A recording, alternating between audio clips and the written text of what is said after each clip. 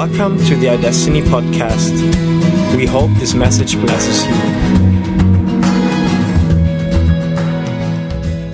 We have a lot of the different ups and downs and different objections to kind of this unraveling of the law, not living under the law, and one of those is the concept. Well, Jesus didn't tell us to get rid of the law. So like, yeah, okay, you can say this, you can say that, but like, and all the apostles can say this about the law, but what did Jesus say about the law? And actually, Jesus didn't say much about the law at all, actually. He only really talks about it a couple of times. And we have to, as well, keep in context that Jesus frequently broke the law. And that's really interesting. I mean, it's quite interesting. So, again, we wrap up law with sin, right? So Jews, breaking the law equals a sin, not, doing the laws equals righteousness.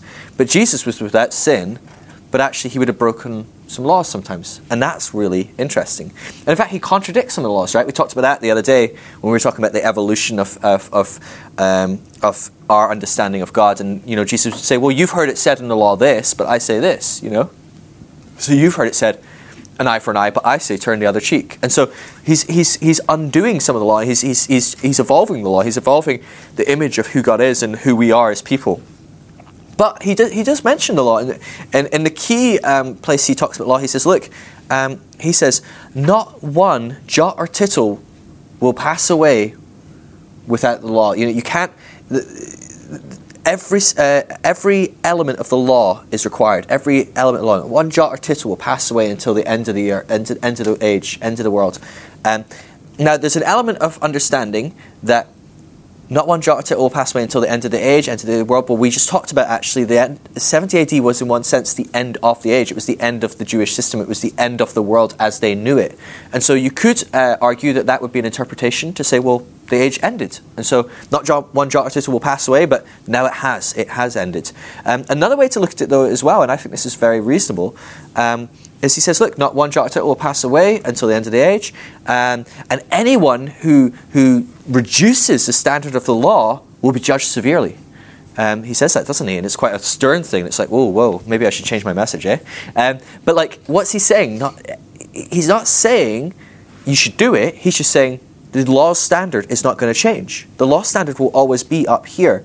And this kind of takes us back to, remember in 1 Timothy, and I said, 1 Timothy 1:8, the law is good in the right context. And then we said it's for the unrighteous, not the righteous. And so Jesus is saying the law isn't going to pass away, and don't lower the standard of the law. Don't teach a lower standard of law. And a lot of people would say, well, that's what you're doing when you say I can eat bacon or I can get a tattoo or this or that or whatever. You're lowering the standard of the law. Jesus said don't do that. And I'm saying that's not what I'm saying, because what I'm saying is the law stands. The law is still there. It's there for the unrighteous. It's there for whoever wants to try and do it themselves.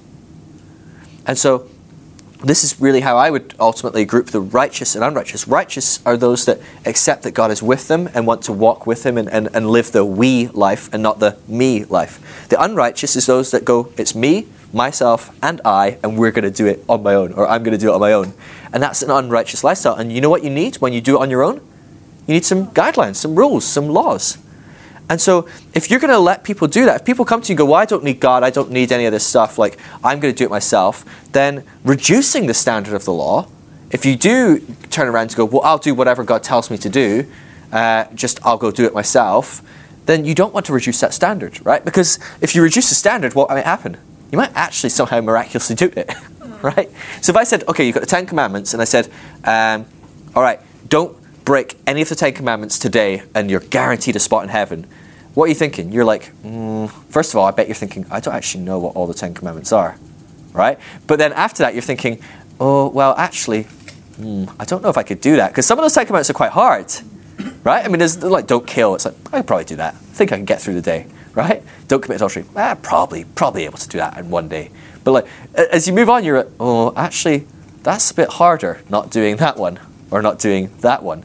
And it's hard to keep the law. We've covered that, right? But if I was to say, all right, we'll get rid of all of them apart from do not kill. If you don't kill, you'll be fine. What are you thinking? I reckon I'll be all right.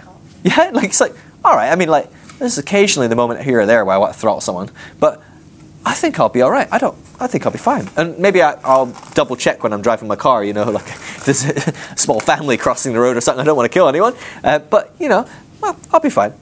And so there's this element of you don't want to reduce the law because it has a purpose. The law drives us to our knees when we realize I can't do this on my own. I need help. So I can't do this operating on the me life. I need a we. I need help. I need someone to step in. I need God's grace. I need him to help me, to show me, to speak to me, to guide me, and to live that way, because then I won't need the law at all, and I'll be above and beyond the law. And so I think it's important when we look at what Jesus is saying there. He's not saying you're not allowed to live apart from the law. He's just saying you're not allowed to remove the law and get rid of it and say it's not true. And so this is what the apostles are doing when they're writing. They're saying, the law is good, perfect, and holy, and it has a place. But its place is never to make you good, perfect, or holy. It's like that Romans 3:20 passage where it says the law reveals sin, but can't fix it. Right? So it's like a mirror, isn't it? When you give the law to someone, it's just a mirror that you go, oh, crap. This isn't good. But you can't clean yourself with a mirror. Right? So you don't clean yourself with the law. The law just shows you need cleaned. It reveals the sin but cannot fix the sin. And so that's a really important part. And then the other element, the other place that Jesus talks about the law, it's really quite interesting, is someone comes to him and says, hey, what do you think is the most important law? Which is the most important law, Jesus? And Jesus says, well, what do you think it is, right? And he says, well, I think it's love the Lord your God with all your heart, with all your soul, with all your mind, and all your strength, and love your neighbor as yourself. And Jesus went, that's two. Right? He didn't. He said, that's great. Well done. Right? Love the Lord your God and love your neighbor. And he says, and what did he say? He says, all of the law is encapsulated in this one commandment. Now, what do we take apart from that? We take away that, right, that's what I'm supposed to do. I'm supposed to love the Lord my God with all my heart, with all my soul, all my strength, all my mind, and love my neighbor as myself. Now, if I say that to you, love the Lord your God with all your heart, with all your soul, with all your mind, and all your strength, how do you feel? How have you got done so far today on that one? If you love God with everything in you, all your heart, all your soul, all your mind, and all your strength, yeah, you feel pretty confident. You're like, I can tick that box. Probably not, right? If we're honest, there's probably something in us at some point that was being divided. Our interest has been somewhere else. I've not been fixated on loving God with everything I've got and every second of every moment. It's actually not the most encouraging passage in the Bible, is it? Most of the time you read that, you think, oh, I do not love God enough. And actually, you know what I've discovered? I travel all over the world. I've been to well over 1,000 churches. And everywhere I travel, I find a common train of thought, a common thought that is in believers' minds. And it's one of the most pervasive thoughts. It's one of the most invasive, hard thoughts that people struggle with. And it's not, why do people not get healed, or it's not why is this happening, or why is this suffering, but actually one of the most pervasive thoughts that people have in their head is, I know I don't love God enough. How do I love him more? People constantly struggling with, I know that he wants me to love him more, and I know I should be able to love him more, but I just don't know how to love him more. And it's constantly in people, and everyone I talk to, there seems to be this pervasive thought in Christians' minds of and where does it come from? It comes from, we know, Jesus says, love the Lord your God with all of your heart, all of your soul, all of your mind, and all of your strength. And so we think, oh, that's what I've got to do, and that's what I want to do, right? I mean, we want to do that, right? None of us in the room go, I don't really want to do that. We want to desperately, but we know that, I don't know how to do that. I desperately want to love him more than I do, because we know on some level I can love him more than I'm loving him just now. There's more of me that I can give. I can give more of my love, my affection to God than I'm currently giving. And so actually it's quite a discouraging thing, isn't it? When you go, well, never mind all these laws, just you focus on love the Lord your God with all your soul, with all your heart, with all your mind, and you kind of go, yeah, but I can't do that either. And I think this is what Jesus is getting at. You see, the guy says, what's the best law? What's the most important law? And he says, is it this? And Jesus says, yes. He says, that is the greatest commandment. And all of the law is summed up in that one commandment. But what's the point? It doesn't mean do it. Right? What is the law? Who is it for? The unrighteous. It's for those that are trying to do it themselves. So if you're going to try and do it yourself, Jesus says, look, if you want to do this, if you want to know what the best law is and how to please God, you go love the Lord your God with all your heart, with all your soul, with all your mind, all your strength. And you go and you try and you realize, I can't do this. I don't know how to love him with everything in me. I still split interests, and I've got different ideas, and I've got different desires. I don't know how to do this. And again, it serves, like the whole law, it serves the purpose of you going, I can't do this, I give up. I need help. I need God's grace. And so it's really important that even that you don't make into a law that you put yourself under. You see, it doesn't matter. The law, whether you see it as good or bad, is kind of irrelevant. Even the best law is still law. It's still something that you will try and do in and of your own strength. And so actually, even love the Lord your God with all your heart, with all your mind, with all your soul, with all your strength, is actually something that's going to cause you to have bondage, not freedom.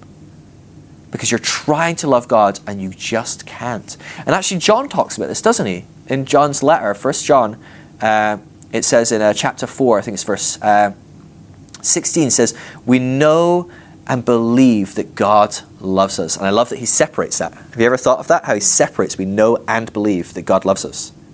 So there's something about knowing God loves you, and there's another thing about believing God loves you. You know, there's no one in the world that doesn't know God loves you.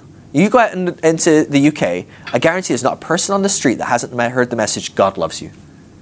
All the Christians are, God loves you, God loves you, God loves you. Now, the difference is, do you believe it? Do you actually believe that God loves you? Because you can know what they're all saying, and they're saying, oh, God loves you, God loves you, God loves you. But actually, it's only when you believe. There's something about we know and believe it. It's not just a message that's been told us, but it's a message we've believed, we've embraced, it's become a reality. But later, just after that, it says, we know and believe that God loves us.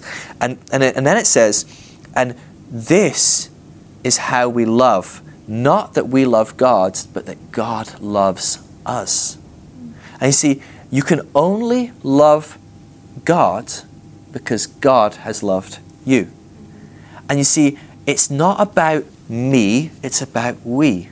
It's not about me trying to love God, it's about me receiving his love in that relationship, in that union, in that we reality. And in that place, what happens? All of a sudden I find I can love God with all of my heart, all of my soul, all of my strength, all of my mind. Because it's not about me trying to love God, it's about me experiencing an overflow of being loved. I'm loved, he loves me. And in that place, my response is, it's not about I'm trying to do a law. It's not about, oh, he told me to love him with everything I've got, so I'll try. It's a thing of, wow, he loves me. I love him too. And it's just a response. It's not about I'm trying to love God. It's about I just naturally love God in response. And actually, see, this is what John's letter is fixated on, is love. How we love each other, how we love God. It's all founded in being loved by God.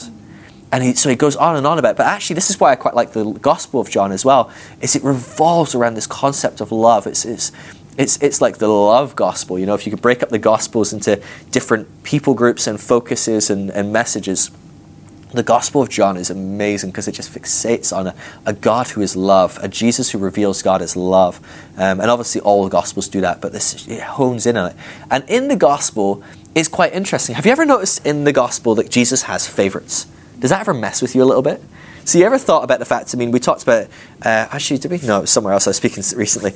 But we talked about, have you ever thought about the 13th guy that came along and said, hey, Jesus, can I join you guys? And he's like, I'm at 12, sorry, mate. Because it's not like nobody else wanted to follow Jesus. But he had 12 disciples, and he's like, these are my 12 guys. Sorry. That's kind of crazy, right? If you stop and think about it. But Jesus, X, Y, Z, I don't know. I don't have an answer. Did he have a certain amount that he was willing to invest in and give all his attention? And he said, look, I'm happy to preach to 72. I'm happy to preach to 150. I'm happy to preach to the multitudes. But actually, behind closed doors, I've only got the time and the ability to invest in 12, and that's more than enough to change the world. Is that what it was? We don't know why he picked 12, why he picked this or that. But what's interesting is, so you've got, the 72 he sent out to heal and to cleanse lepers and to cast out demons and stuff, and they went out and did that, didn't they? And so it was obviously more people than 12 following him that were quite... that were discipled on some level by him and equipped to do what he was doing. There was the people that were in the upper room. There's 100 plus. That's amazing. So there's another group of core people that believed in him.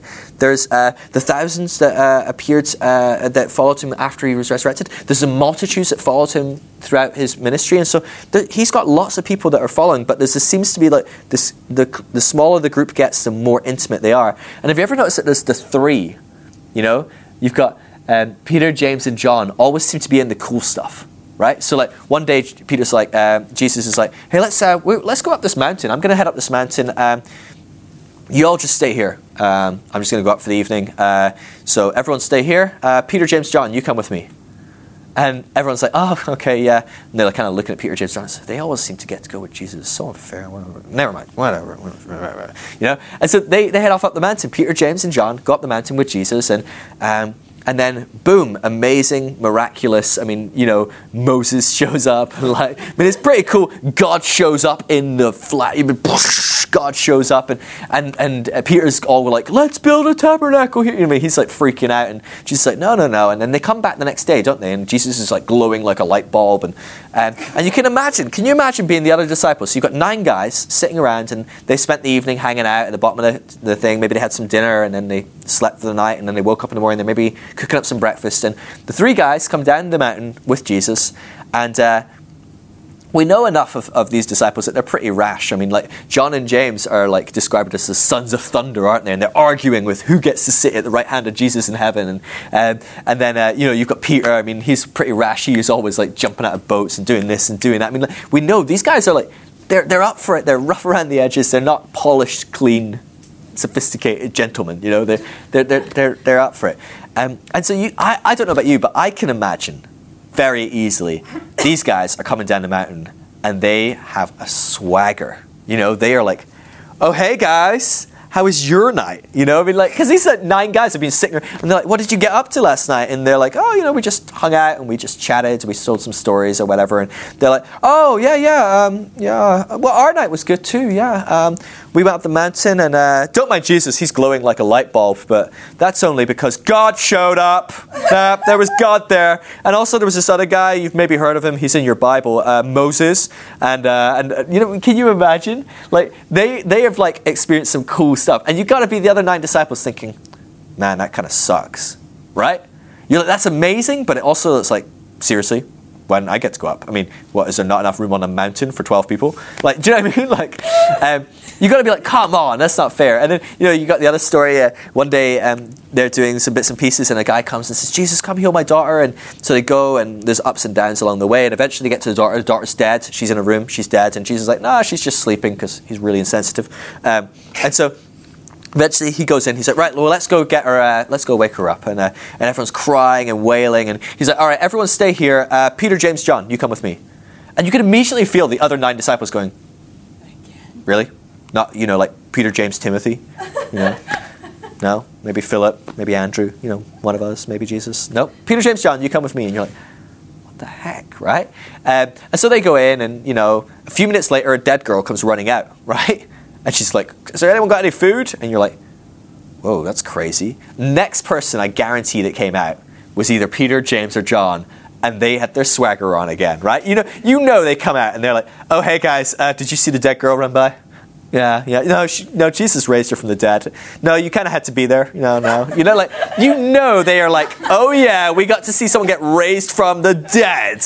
And they're teasing like Andrew and Philip and these guys. Oh, Bartholomew, how many kids have you been? Yeah, have you seen raised from the dead? Oh, none? Well, I'm on 1 right now, but I'm sure Jesus will take us in and heal some more people. Come on, you've got to be thinking, this isn't fair. Does this ever you ever notice these things in the Bible? I love reading stuff like this, because I'm always wondering, what would I have been like? Because if I was Philip or I was Andrew or whatever, I would be like, come on, how come I don't get to see this stuff? This is so unfair. But then there's this whole other element of favoritism that seems to be in the gospel, that you see there's the disciple whom Jesus loved. And so you've got, Philip and Andrew and James and John and James and Peter and all these guys, and then you've got the disciple whom Jesus loved. And what's he called? John. John is the disciple whom Jesus loved. Now, John, in the Gospel of John, is the disciple whom Jesus loved. Do you know what he's called in Matthew, Mark, and Luke? John. Matthew, Mark, and Luke called John, John. John called himself the disciple whom Jesus loved. You know? It's like, you're like, can I trust this? You know, like, are you really his favorite? And I don't think it's actually about him saying, I'm God's favorite, or I'm Jesus' favorite. I don't think he's saying that. Maybe he is. I don't know. But I don't think it is that. I actually think he's grabbing a hold of something that says, I'm loved. This disciple, I knew for myself. I don't know about the others, but I knew I am loved by Jesus, and I'm the disciple he loves. And he personifies God's love for himself. You know, and this is the same John that says God so loved the whole world. He doesn't think that Jesus doesn't love, you know, Peter or Andrew or any of these other guys, but he goes, Jesus loves me. I'm the disciple he loved. And so he's writing his story of what Jesus' life was like, and the whole way through when he mentions himself, he loves me. I'm loved by him. And this is why you can understand when he goes on to write his letters, he's talking about God's love for us over and over and over. But what's interesting is each time it mentions the disciple whom Jesus loved, it says that phrase 5 times, and it's in 4 different passages. Each time, there's a contrast that goes on. You see, the contrast is with Peter. And it's really interesting. And so the first time it appears is in the Last Supper. And so they're sitting at the Last Supper, and I'm going to paint the picture of the Last Supper using all 4 gospel accounts, if that makes sense. So I'm not going to give you the exact rundown in the Gospel of John or the Gospel of Matthew. I'm kind of going to give you what happened according to all 4 of the Gospels in one kind of story. But, you know, so they're sitting down and they're in the perfect row, you know, the line up, you know, 6 on one side, 6 on the other, Jesus in the middle, all ready for the picture. And so, you know, they go into the place and they're like, table for 13, please.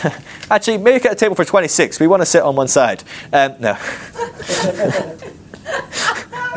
So they're sitting down at a table, okay? So it's not a big table, right? I mean, there's only 13 of them there. It's not, you know, so it's a nice, intimate, lovely meal. They're enjoying the Passover.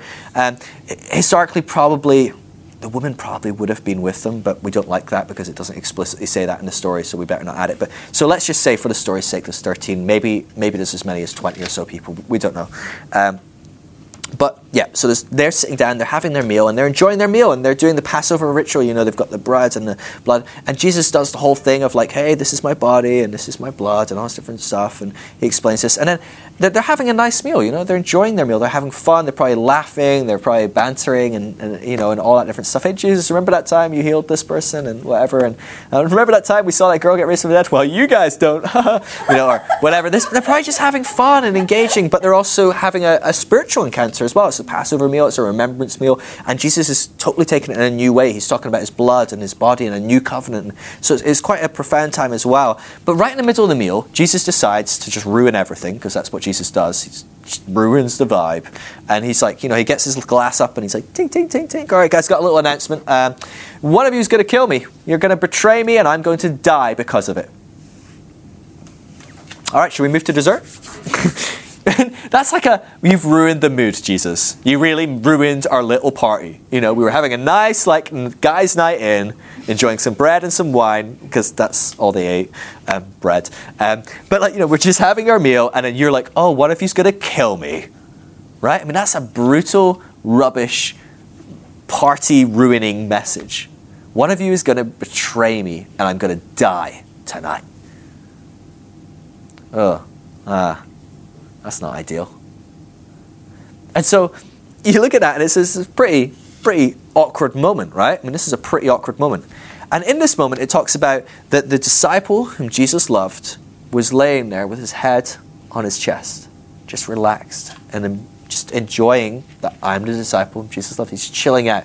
Now, the other person that comes into play is Peter. Jumps up at this point, doesn't he? He jumps up and he says, I won't betray you, you know? He says, it won't be me. I love you. I wouldn't betray you, Jesus. Who will it be? You know, he's like wondering who's it going to be. But he's like, it won't be me.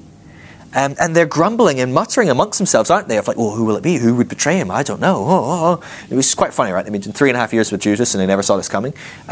He must have been pretty good at keeping it undercover. But anyway, but Peter is very adamant. I won't betray you. And yet what's interesting is, who's the person that betrays him aside from Judas? Peter. You see, there's an element here which is really interesting, where you have the disciple whom Jesus loved is contrasted along with another disciple.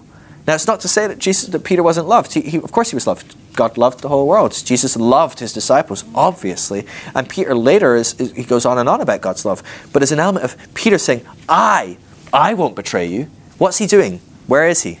He's over in me territory, isn't he? I wouldn't do it because I love you is the implication, right? I love you. Well, why would I betray you? I love you. But I love you and I won't betray you. Where does I get you? Where does me get you? Is when the going gets hard a few hours later, you realize, actually, I'm quite happy to deny Jesus if it means I'm going to save my own skin. Whereas John, the disciple whom Jesus loved, how did he go with Jesus?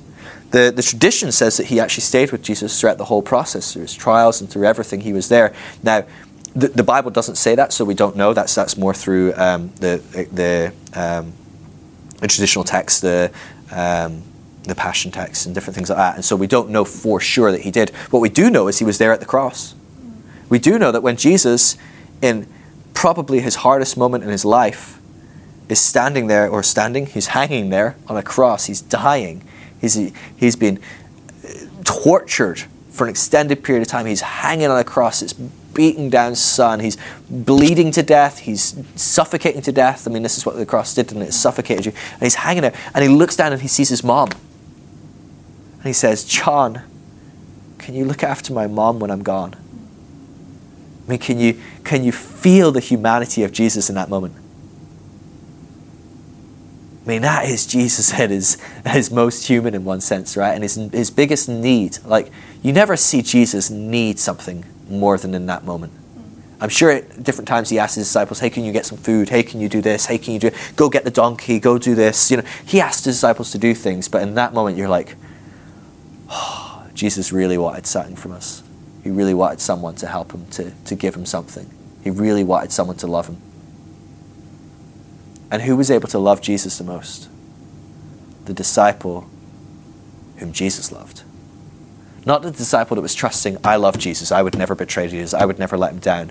But instead it's the disciple whom Jesus loved was the one that stayed with him throughout, that was there to love him, to respond to him, to help him, to aid him, to serve him.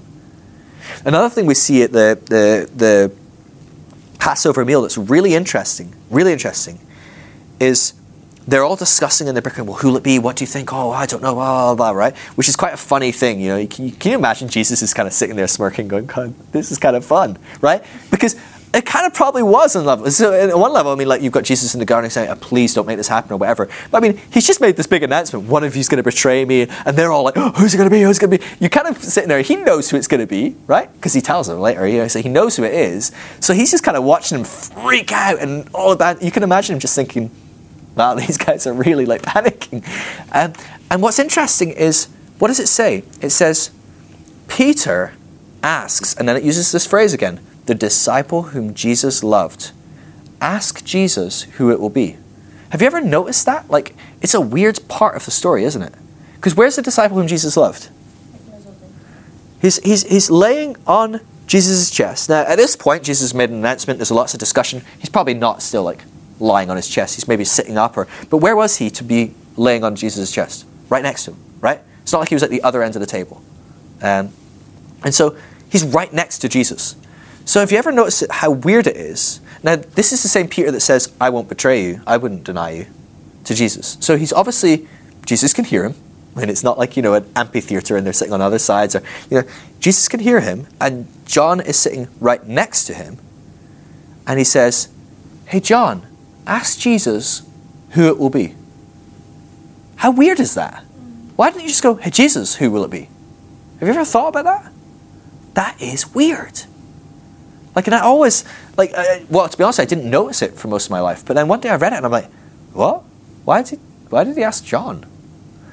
And I think, again, there's something in the text here where it's contrasting two different types of approaches to who God is. You see, again, you have Peter who's living in the me. He's living, I love God. I'm basing my relationship to God. My relationship to Jesus is based on how much I love him, how much I whatever, how much this. So I won't let him down because I love him so much. And then I let him down. But what about he talks to me and he speaks to me because of how much I love him? Well, what's the problem with how much I love him? we always have that doubt. Do I love him enough? Is my love enough? And so then we start to go, well, maybe he won't tell me. Maybe he doesn't speak to me as clearly as he speaks to someone else because they love him more. There's always that niggling doubt. And yet, what does the disciple whom Jesus loved do? John turns to Jesus and says, who will it be? And Jesus says, that guy over there dipping his bread. It's not even a big question. For some reason, Peter's got a big enough question that he can't even ask Jesus himself. He's got to ask John to ask Jesus. John just goes, who's it going to be? And Jesus goes, that guy over there. It's not even a big deal. Jesus, it's not even like, can you imagine, it's not like Jesus went, John, I'll tell you later when Peter's not here, because I don't want Peter to know. Right? It's just, that guy. It's not, Peter has built this into his head as something that he couldn't ask Jesus, when it clearly isn't. Jesus is happy to say. What also fascinates me, it blows my mind that they don't all just go, all right, let's just kill this guy, or let's tie him up or something, right? I don't know. He then just sneaks off and runs off, doesn't he? But it always kind of baffles me of they're like, oh, okay, yeah, he's going to betray him. All right, well, he's leaving now. Okay, yeah, okay, he's gone. Yeah, okay, cool. Should we continue with dinner? What, did they not think, let's go get him, let's chase after him? Or, I don't know, it's just kind of weird. But anyway, the point being that there's something of, I love God, therefore X, Y, Z, with a whole bunch of doubt. Because I love God comes with a whole bunch of doubt. Whereas John is, I am loved by God. And therefore, why wouldn't he tell me? So John just turns to Jesus and goes, well, I'm the disciple Jesus loves. Jesus loves me. Of course he'll tell me. See, if you base your communication with God based on the me, based on how well I love you, based on how well I am performing, then it's going to bring doubt into your conversation with God. It's going to bring doubt into the relationship with God. We talked about it the other day, didn't we? Where you sin or you mess up and you're almost even scared to go ask for forgiveness until you kind of clean yourself up a little bit, and then you ask for forgiveness. And it's how crazy is that? But that's the whole me life. It's when it's all based on me, I need to get to a certain point at least where I can start communicating. Whereas when it's based on him, when it's based on his love for me, all of a sudden, well, of course God will speak to me. Of course God will share with me his secrets and his desires and all these different things because I'm the one he loves. He loves me. And we see this again throughout the book of John. And the next time we see it is kind of weird, okay? So I want you to work with me because this is my opinion, okay? This is not the Bible says, okay? This really isn't because the Bible doesn't really explain this at all. But I think when we look through the book of John and we see John and Peter contrasted consistently, every time it says John, the disciple whom Jesus loved, because other times it refers to John, but when it refers to him as the disciple whom Jesus loved, Peter's around somewhere. Okay, so it's really interesting that this is contrast. And so the next time you see it is Jesus is raised from the dead and he's met the woman and they run off and they're like, oh my gosh, we need to go tell the disciples Jesus is alive. And so they run off, and as they run off, they bump into Peter and the disciple whom Jesus loved, John. So they bump into these two. And what do? They go, oh my gosh, Jesus, the tomb's empty, and they're going absolutely crazy, right? They're just frantic, it's exciting, it's terrifying, it's scary, it's everything and anything.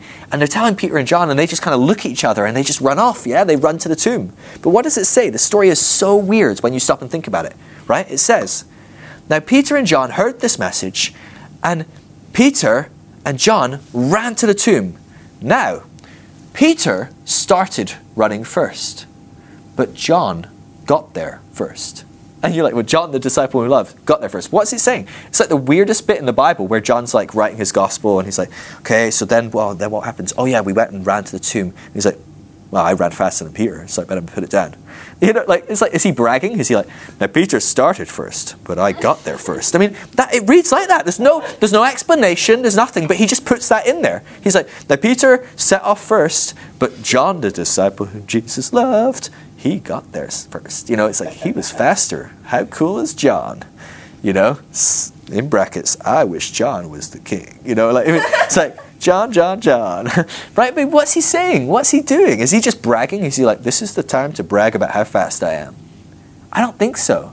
But I think, again, if we can delve deep and again, give yourself permission to do this, but no, this isn't what the Bible is saying categorically, okay? This is my interpretation. This is me looking at this theme throughout the book of John, that every time the disciple whom Jesus loved is mentioned, Peter's mentioned, and there's a contrast between the two, okay?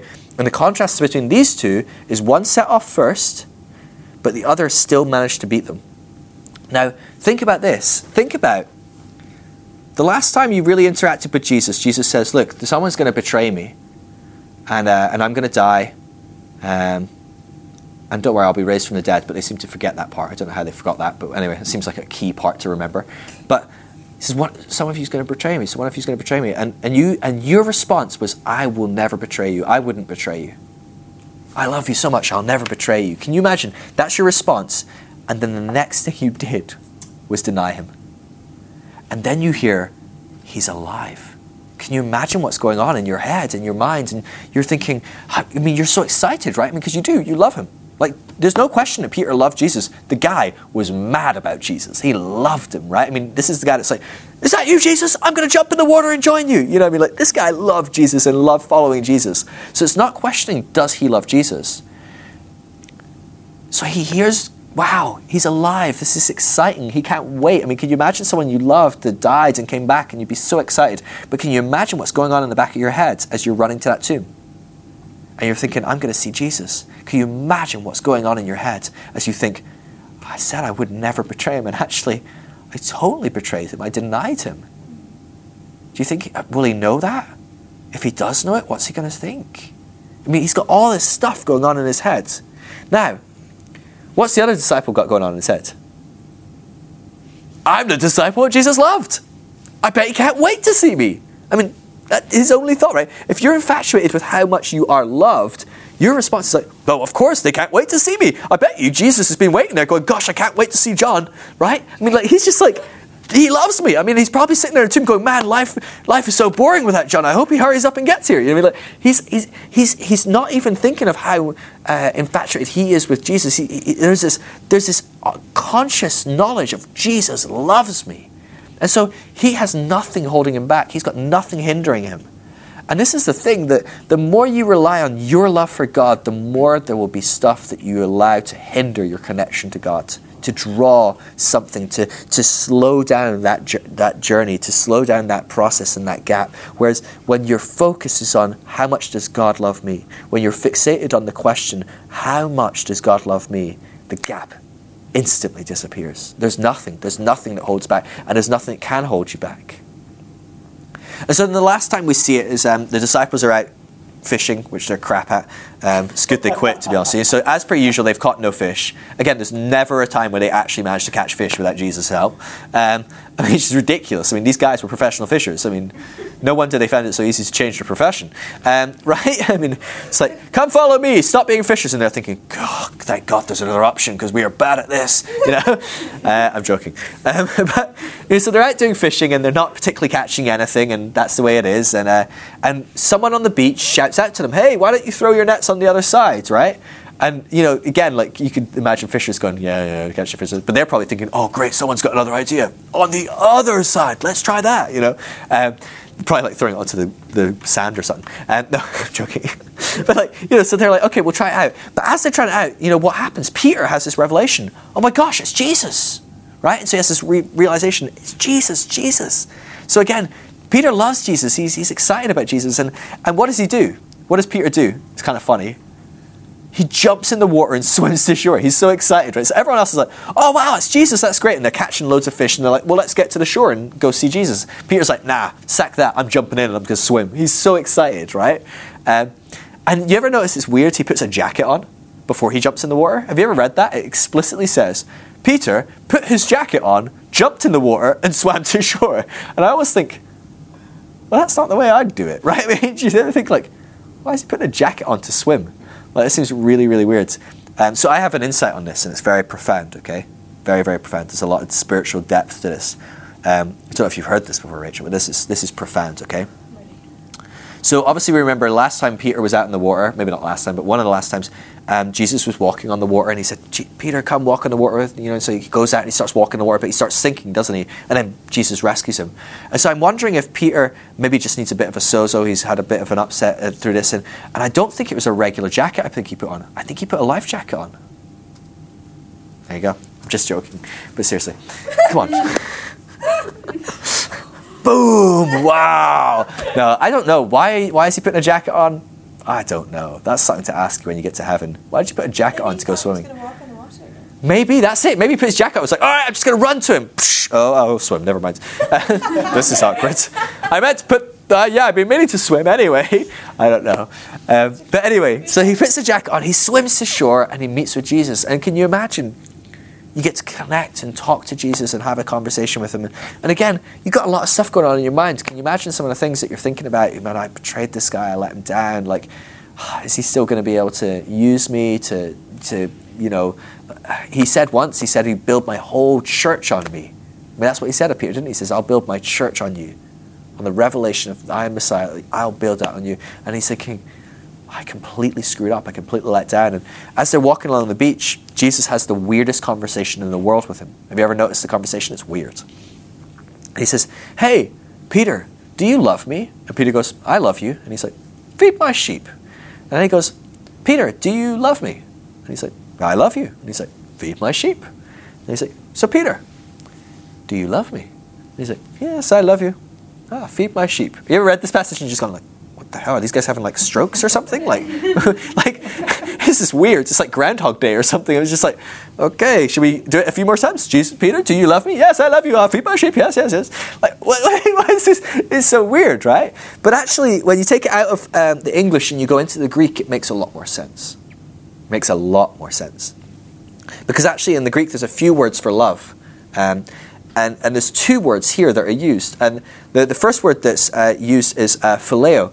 And phileo is the word of love of a brother, a very close and real and true love. The kind of love you'd have of a really close friend or a brother. You know, you love them, and it's a passionate, it's a strong bond. But it's not perfect, you know. I mean, how perfect is your love for your friend? I mean, it only takes them to do something big enough and you're like, I'm just angry or upset or whatever. I mean, you know, it's a love that is strong, it's powerful, but it can be broken. There's moments where it doesn't work out. And then the other word is agape, and this is the word that's used to describe God's love for us. It's unconditional, it's unending, it's unfailing, it's perfect in every way. It's a perfect, spotless love. And it's really interesting that when you look at what happens? Jesus and Peter are walking along the beach, and Jesus turns to Peter and says, hey Peter, do you agape me? And it's interesting because Peter in the past has said, I love you so much. And the word he uses is agape. I love you with everything I've got, unconditionally, never failing. I love you. You know, this is what he was basing. I will never deny you. I'll never let you down because I love you so much. I agape you. And Jesus turns to him, can you imagine, and says, hey Peter, how's that agape working out for you?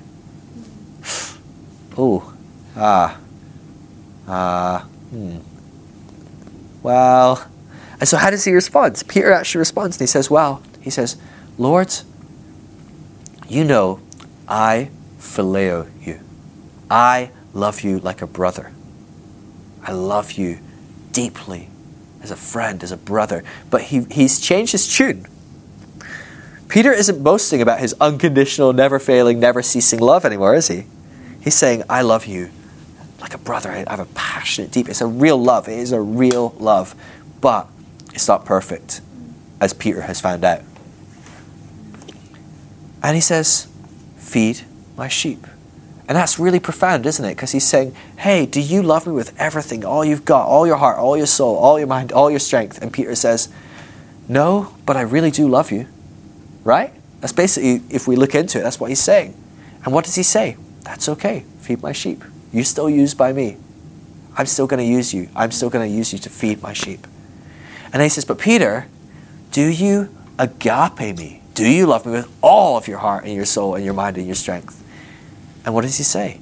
Lord, I have philo for you. That's all I have. And he says, feed my sheep.